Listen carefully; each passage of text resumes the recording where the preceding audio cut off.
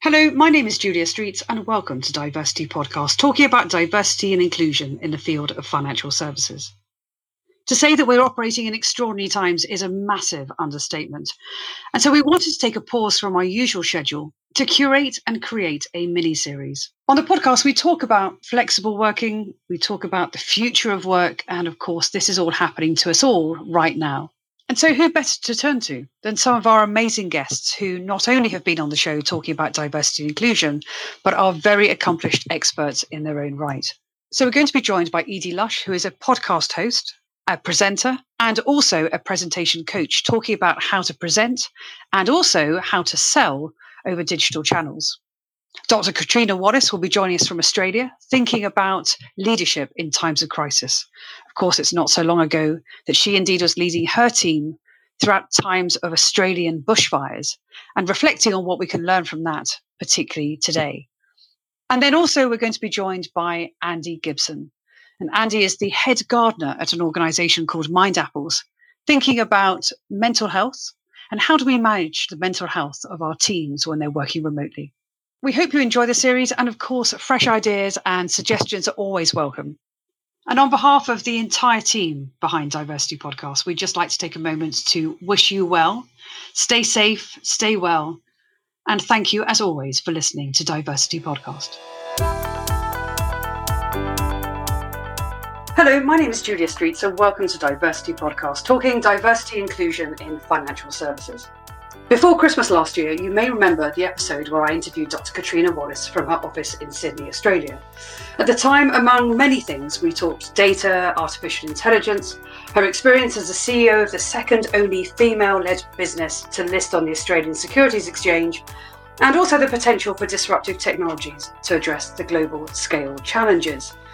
At the time, we talked about the bushfires that even back in November had taken hold, to the extent that they had burnt out much of Katrina's family farm holding in New South Wales. Little then did we know how much worse the fires would become.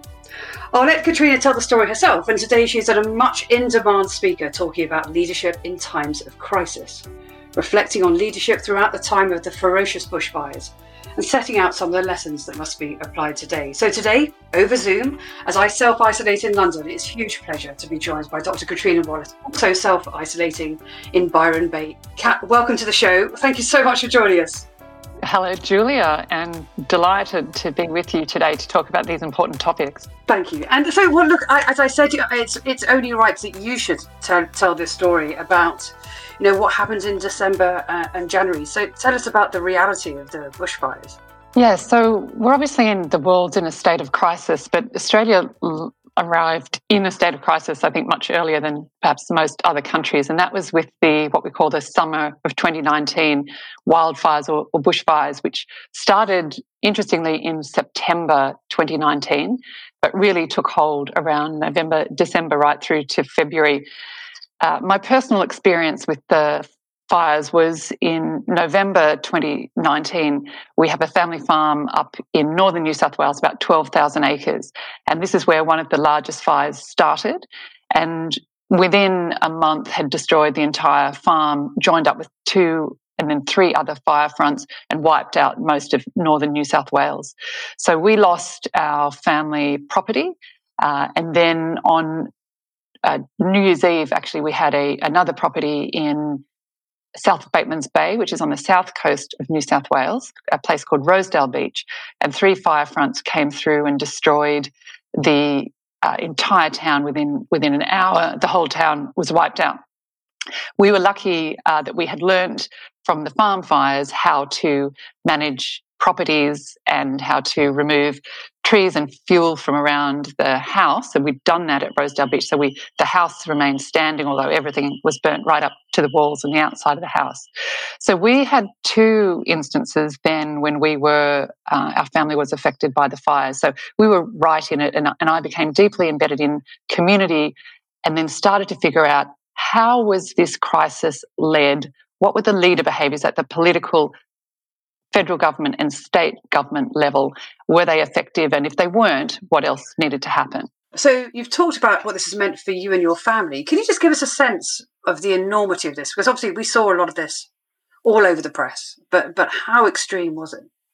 Yeah, well, to put it in perspective, the fires burnt 46 million acres of land in Australia. So this is 22 times larger than the Amazon fires that burnt, I think it was 2017.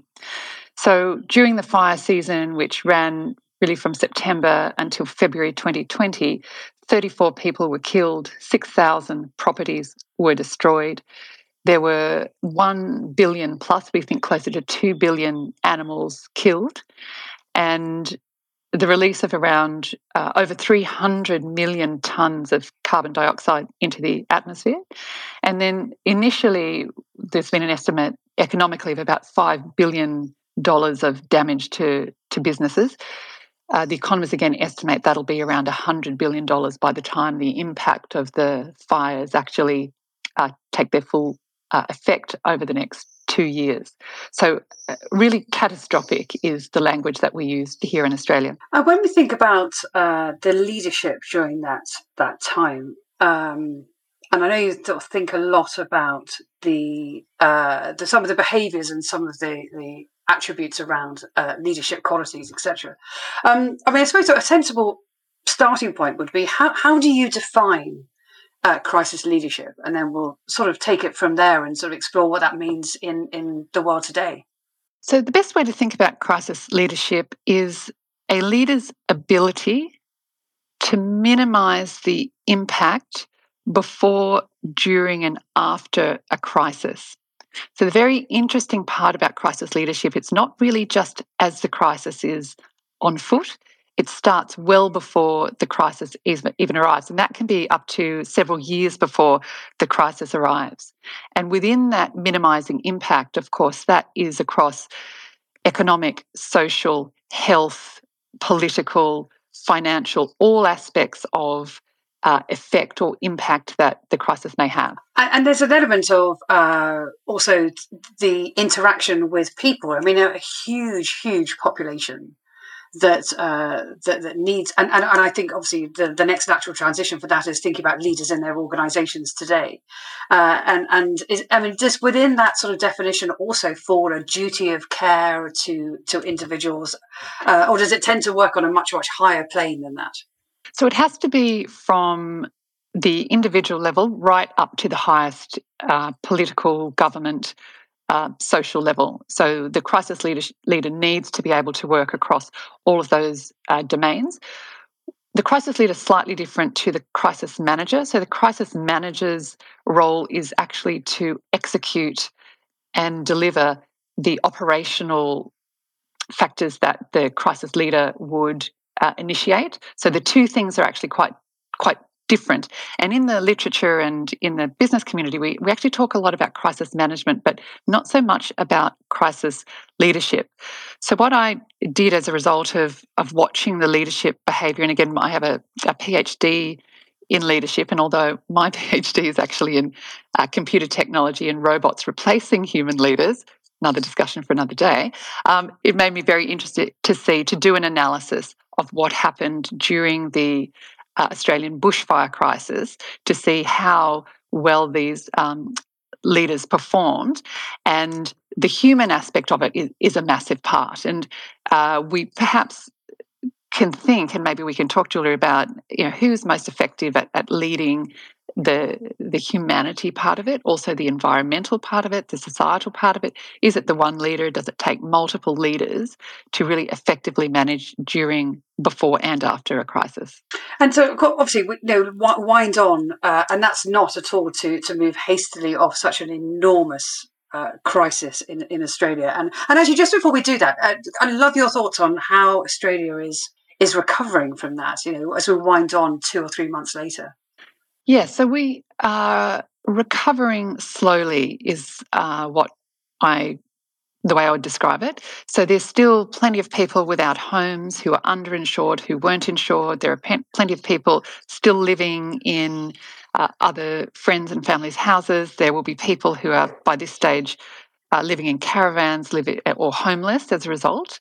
The government actually, through the various phases of crisis management, started to perform probably, in my opinion, only well in the recovery phase. And so they have actually done quite a good job at creating a stimulus package and putting in place logistics to help people who are still suffering. However, the impact, we were just starting to recover from the impact when, of course, the COVID-19 crisis also hit Australia. So we've been double hit with crisis. So you talk about recovery as a particular phase. Presumably, therefore, there are many, many others as well. Could you walk us through? I know you have a model around kind of leadership, crisis leadership. Could you walk us through the various phases on that? There are 5 core phases in a crisis leadership model. So the first one is around signal detection. So this is the leader's ability to detect signals as many as several years before a crisis is due to happen. So, for example, in the Australian bushfires, we had our fire commissioners coming 2 years prior to the summer 2019 with reports to the government saying 2019 is going to be a very difficult year. We're not prepared. We need to do things. Then again, in April 2019, the fire commissioners came again. We had our Indigenous leaders warning the government, and these signals were largely ignored. Now, in the signal detection phase, this is where the leader has to be very, very strong in managing interest groups and political agendas. And in my opinion, it was a political agenda and interest groups that really derailed the government from effectively recognising signals and acting on them. And this would be so ignoring the climate change movement and the signals they provided, and then perhaps being held accountable to strong interest groups. So this could have been the mining sector, the resource sector, or the anti-climate change factions would have had, I believe, a stronghold on government. So the signals were ignored in that case, and hence we were in a much worse position to prevent and prepare for the crisis, which was the second phase. So in prevention and preparation, this is where, well ahead of the crisis, the leaders should be starting to be recognising all the different scenarios that can play out, data-driven critical thinking, modelling of scenarios, starting to engage and enrol all the various multi-stakeholders and multicultural stakeholders. And when we talk about multicultural stakeholders in crisis leadership, we're not necessarily talking about nationality, but the different cultures of different subgroups that may be a part of managing through this crisis. So prevention and preparation is the second phase. Third is damage control and containment, which is actually when the crisis is on foot, and how does the leader actually manage through that. Then the fourth phase is the recovery phase, and then the fifth phase is learning. So if I go through those again: signal detection, preparation and prevention, damage control and containment, recovery, then learning. That's fantastic. Thank you so much for setting that out incredibly clearly as well. And as we sort of roll that on further then into the reality of where we are today, right in the middle of coronavirus, COVID-19, and obviously a lot of our listeners are leaders in their organisations. And thinking about, I suppose there are two parts to this really. One is that where in the cycle are we as we are running our businesses today, and anything particular that you would reflect on in terms of what's been happening in Australia that we should be paying attention to, and particularly think of as leaders of organisations. And then we can get on to organisational structures and how we engage with employees as well. Right. Well, I definitely think our government will have learned a lot, and our leaders a lot, from perhaps not being great crisis leaders during the Australian bushfires. And I think we now are in a better position with crisis leadership during the COVID-19, although I still think not an excellent position.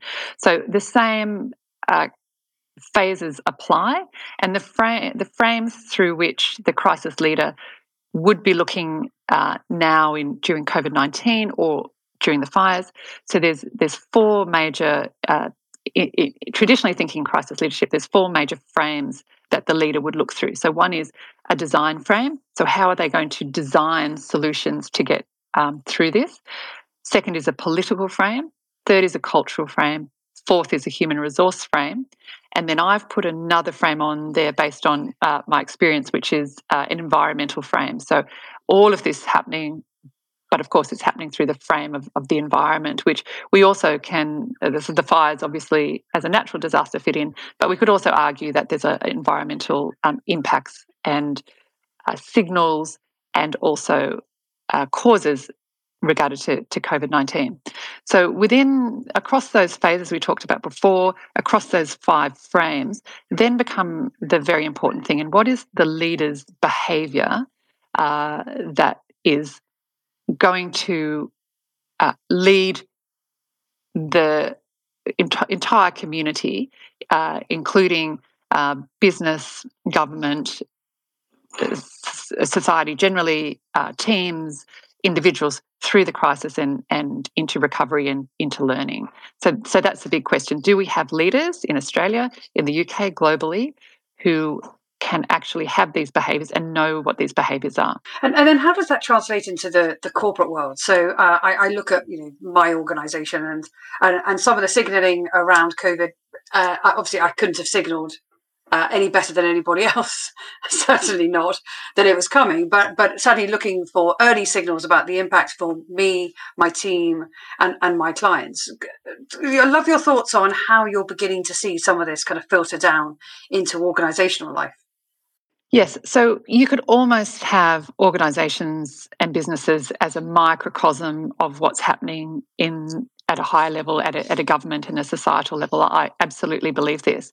And when I did an analysis of what are the traditional crisis leader behaviours, and I'm very happy to talk those through, and then what are the new behaviours that we're seeing in this current contemporary environment, whether it's fires or viruses, that leaders need to have, I think it's almost exactly the same for business leaders to have these behaviours and attributes as it is our politicians and government who are the ones theoretically leading us through this crisis. And there's another argument that we as business leaders sometimes know that the governments also don't really know how to do this well. And this COVID-19 is certainly unprecedented on its scale and in its impact. It has a massive health impact and environmental and economic impact. We, the businesses, are the core basis of the economy.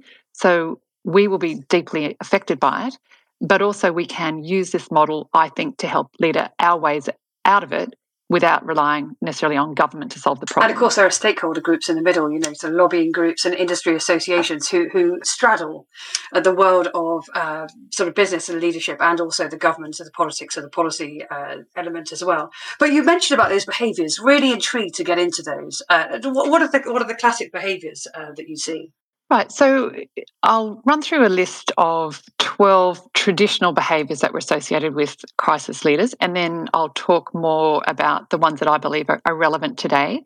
And again, very important for all of us. And Julia, you running a business, me running a business, your listeners running businesses and leading businesses, to see which ones of these they feel might be relevant for their current situation and what might be useful for them to help lead their own team through this crisis.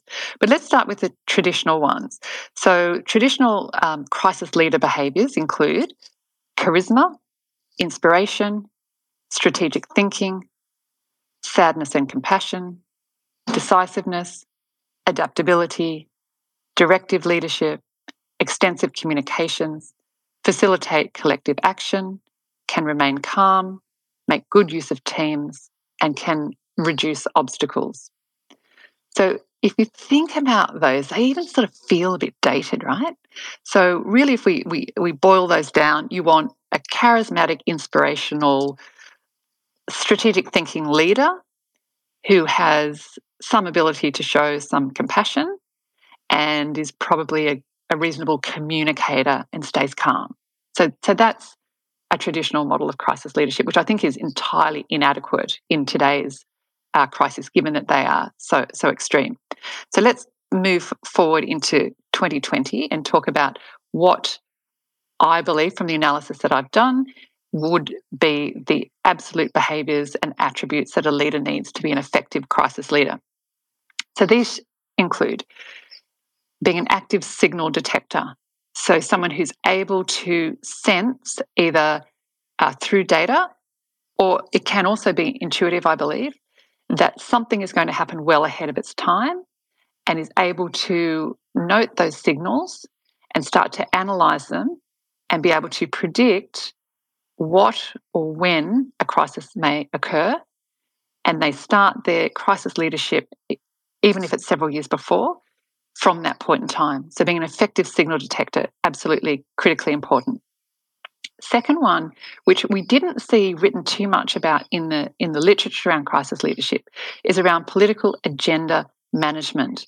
And now that's obvious when we talk about what's happening perhaps in the US and how Donald Trump has responded to the COVID-19 crisis, where he was largely avoiding it or ignoring it or playing it down as a seasonal flu until more recent times when it's escalated. So that would have been managing political agendas. And then the third one is managing interest groups or interest group management. So there are various interest groups that also end up having political power who the leader needs to be able to manage. Now, if we think about it in the context of business, that may be a board with an agenda.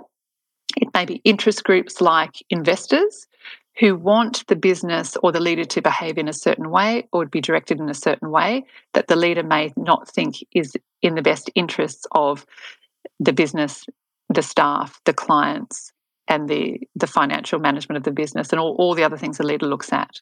So there's the first three: signal detector, political agenda management, and interest group management. The fourth one is data-driven critical thinking.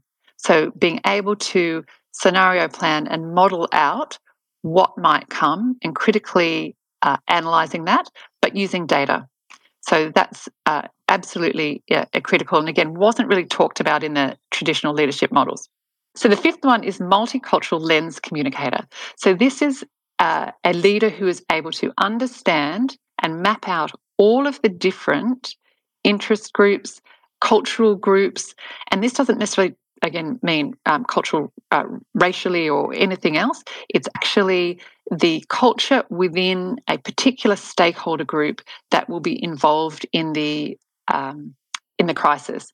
So perhaps that is from a business perspective, your clients. So what is the perspective of the clients? What is the culture of the clients? How are they feeling? What are they experiencing? And the leader being able to directly communicate to that group, which will be different to the employee group, different to the supplier group, different to the general market. The sixth one is having values diverse input. Now, McKinsey actually very interestingly writes that the crisis leader behaviours often are those associated with traditional women's leadership behaviours or the feminine archetype.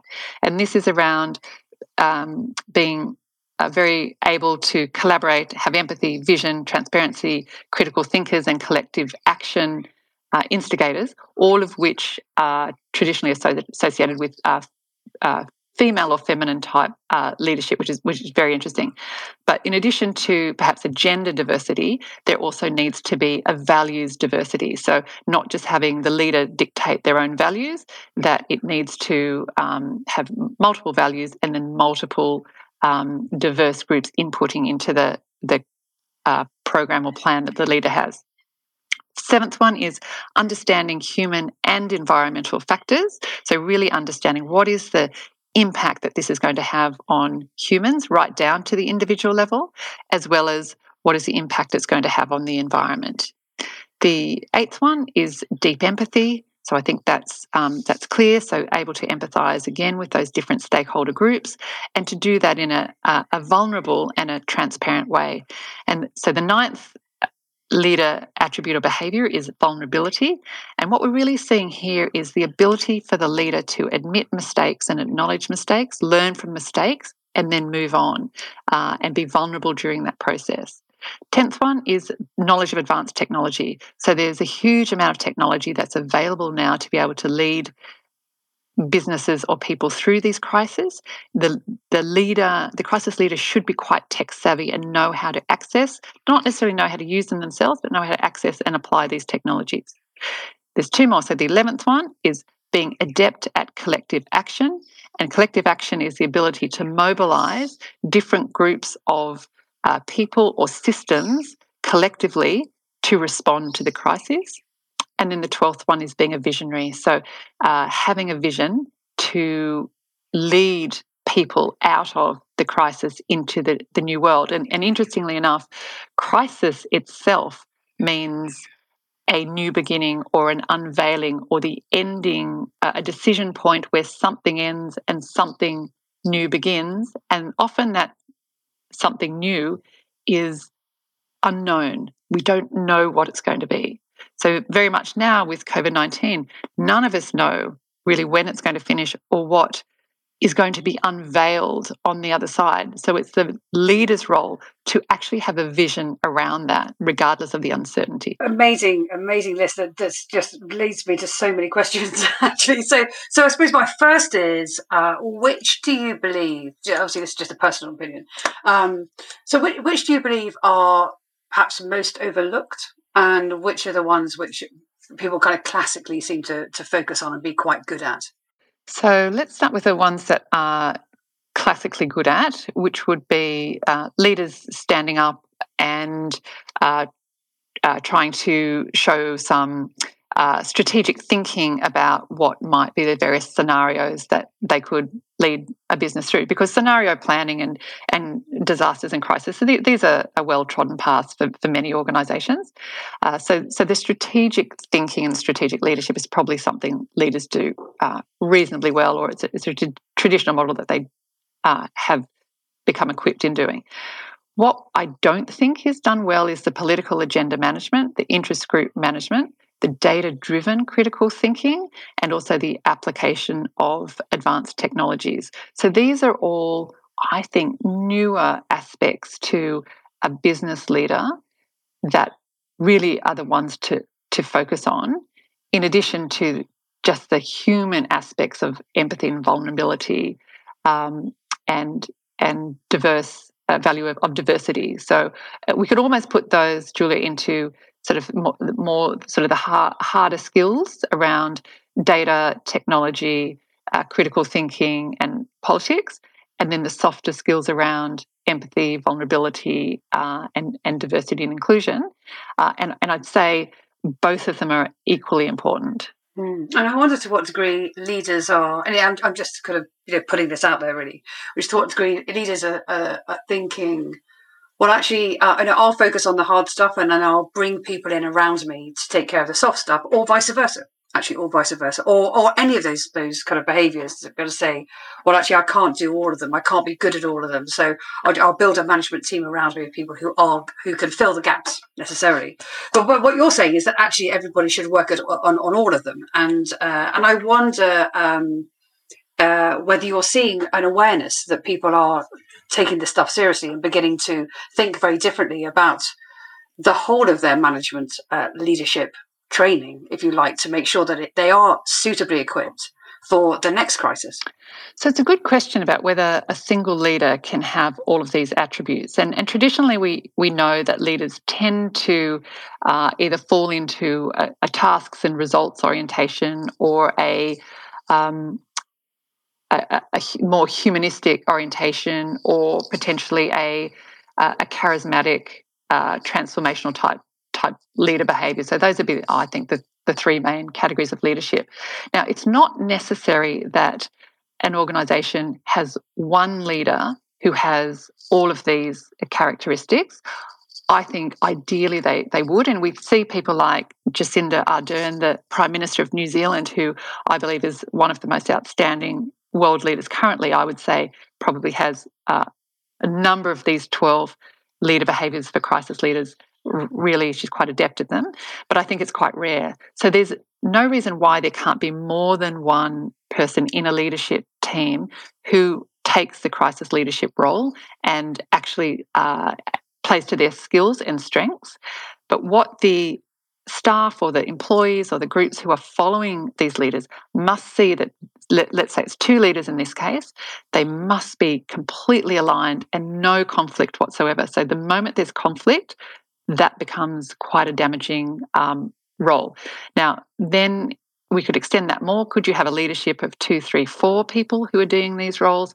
Possibly, but again, the moment that the staff detect any misalignment or conflict, then that starts to break down. So ideally is, I believe, leaders, so whether it's a chairperson or whether it's a CEO or any of the executive leadership team, or coming down into a smaller team or middle management, I would really encourage leaders to start to aspire to being across all of these leader behaviours as the very best way to lead through it. And you talk there about the perception of the employees as they look above and are looking for leadership as well. And I know that's something else that you've also looked at. You mentioned in your earlier comments about the fires at Rosedale that took out the town where your family have a house. And I know you're doing some research there about, from a kind of community perspective, the community view on crisis leadership. And really keen, because as we think about employees and their response and their dynamics as we go through a period of change, what we can learn from that. Yes, I think there is absolute application of what we learned about how the Rosedale residents were feeling, what they were experiencing, and then what employees will be feeling and experiencing currently. So again, if we look at some of those emotions, they were stress, heartbreak, anger, wanting leaders to show empathy, and looking for a visionary leader to lead them through the crisis. So I think exactly what happened during the fire crisis will be relevant to employees now who are looking to their leaders to lead them out of these trying times.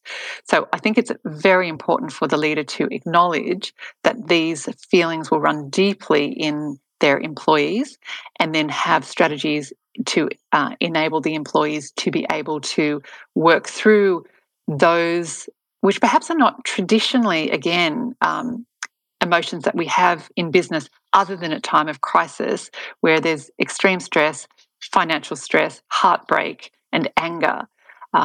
So these are the behaviours that leaders, good leaders, will need to work with their employees at team and individual levels, help them work through that until we're on the other side.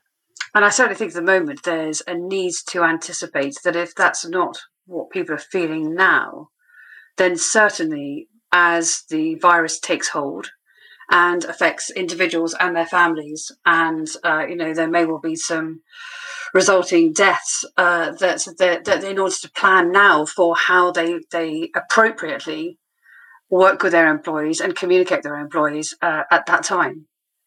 Right, that's right. So if it's not yet the case in businesses, and some businesses have not yet been affected, but we know in some way almost all businesses will be affected, whether it's not through financially or through the economy, it will be through people who've had tragedy associated with this virus.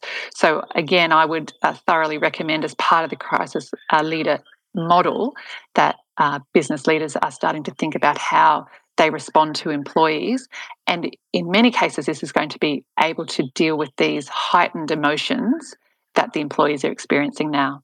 I can't believe how time disappears on these podcasts. So I could sit and talk to you for a long time about all of this.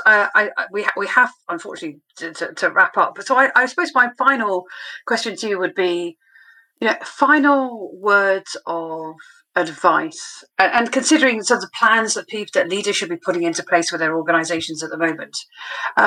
Any final thoughts about what listeners should really be paying attention to right now? Yes. So I think this crisis leadership style, attributes, behaviours and models will become the norm.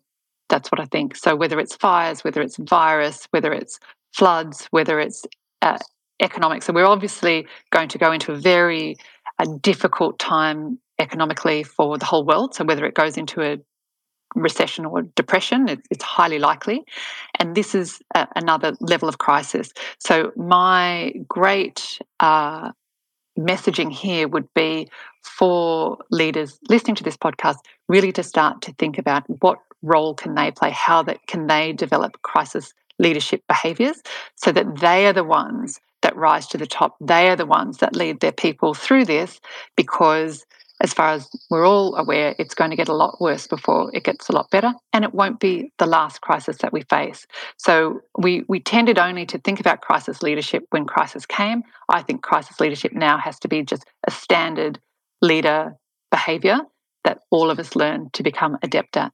Katrina, it's been wonderful to hear your perspectives, not only personally throughout the bushfires and what that's meant for you and your family, but also your research, your findings, your analysis, and to share that with us today has been incredibly generous. So I just want to take a moment on behalf of all the listeners and just to say thank you. Thank you so much for being on the show. It's such a pleasure, Julia, anytime. And of course, to all our listeners at Diversity Podcast, thank you for listening.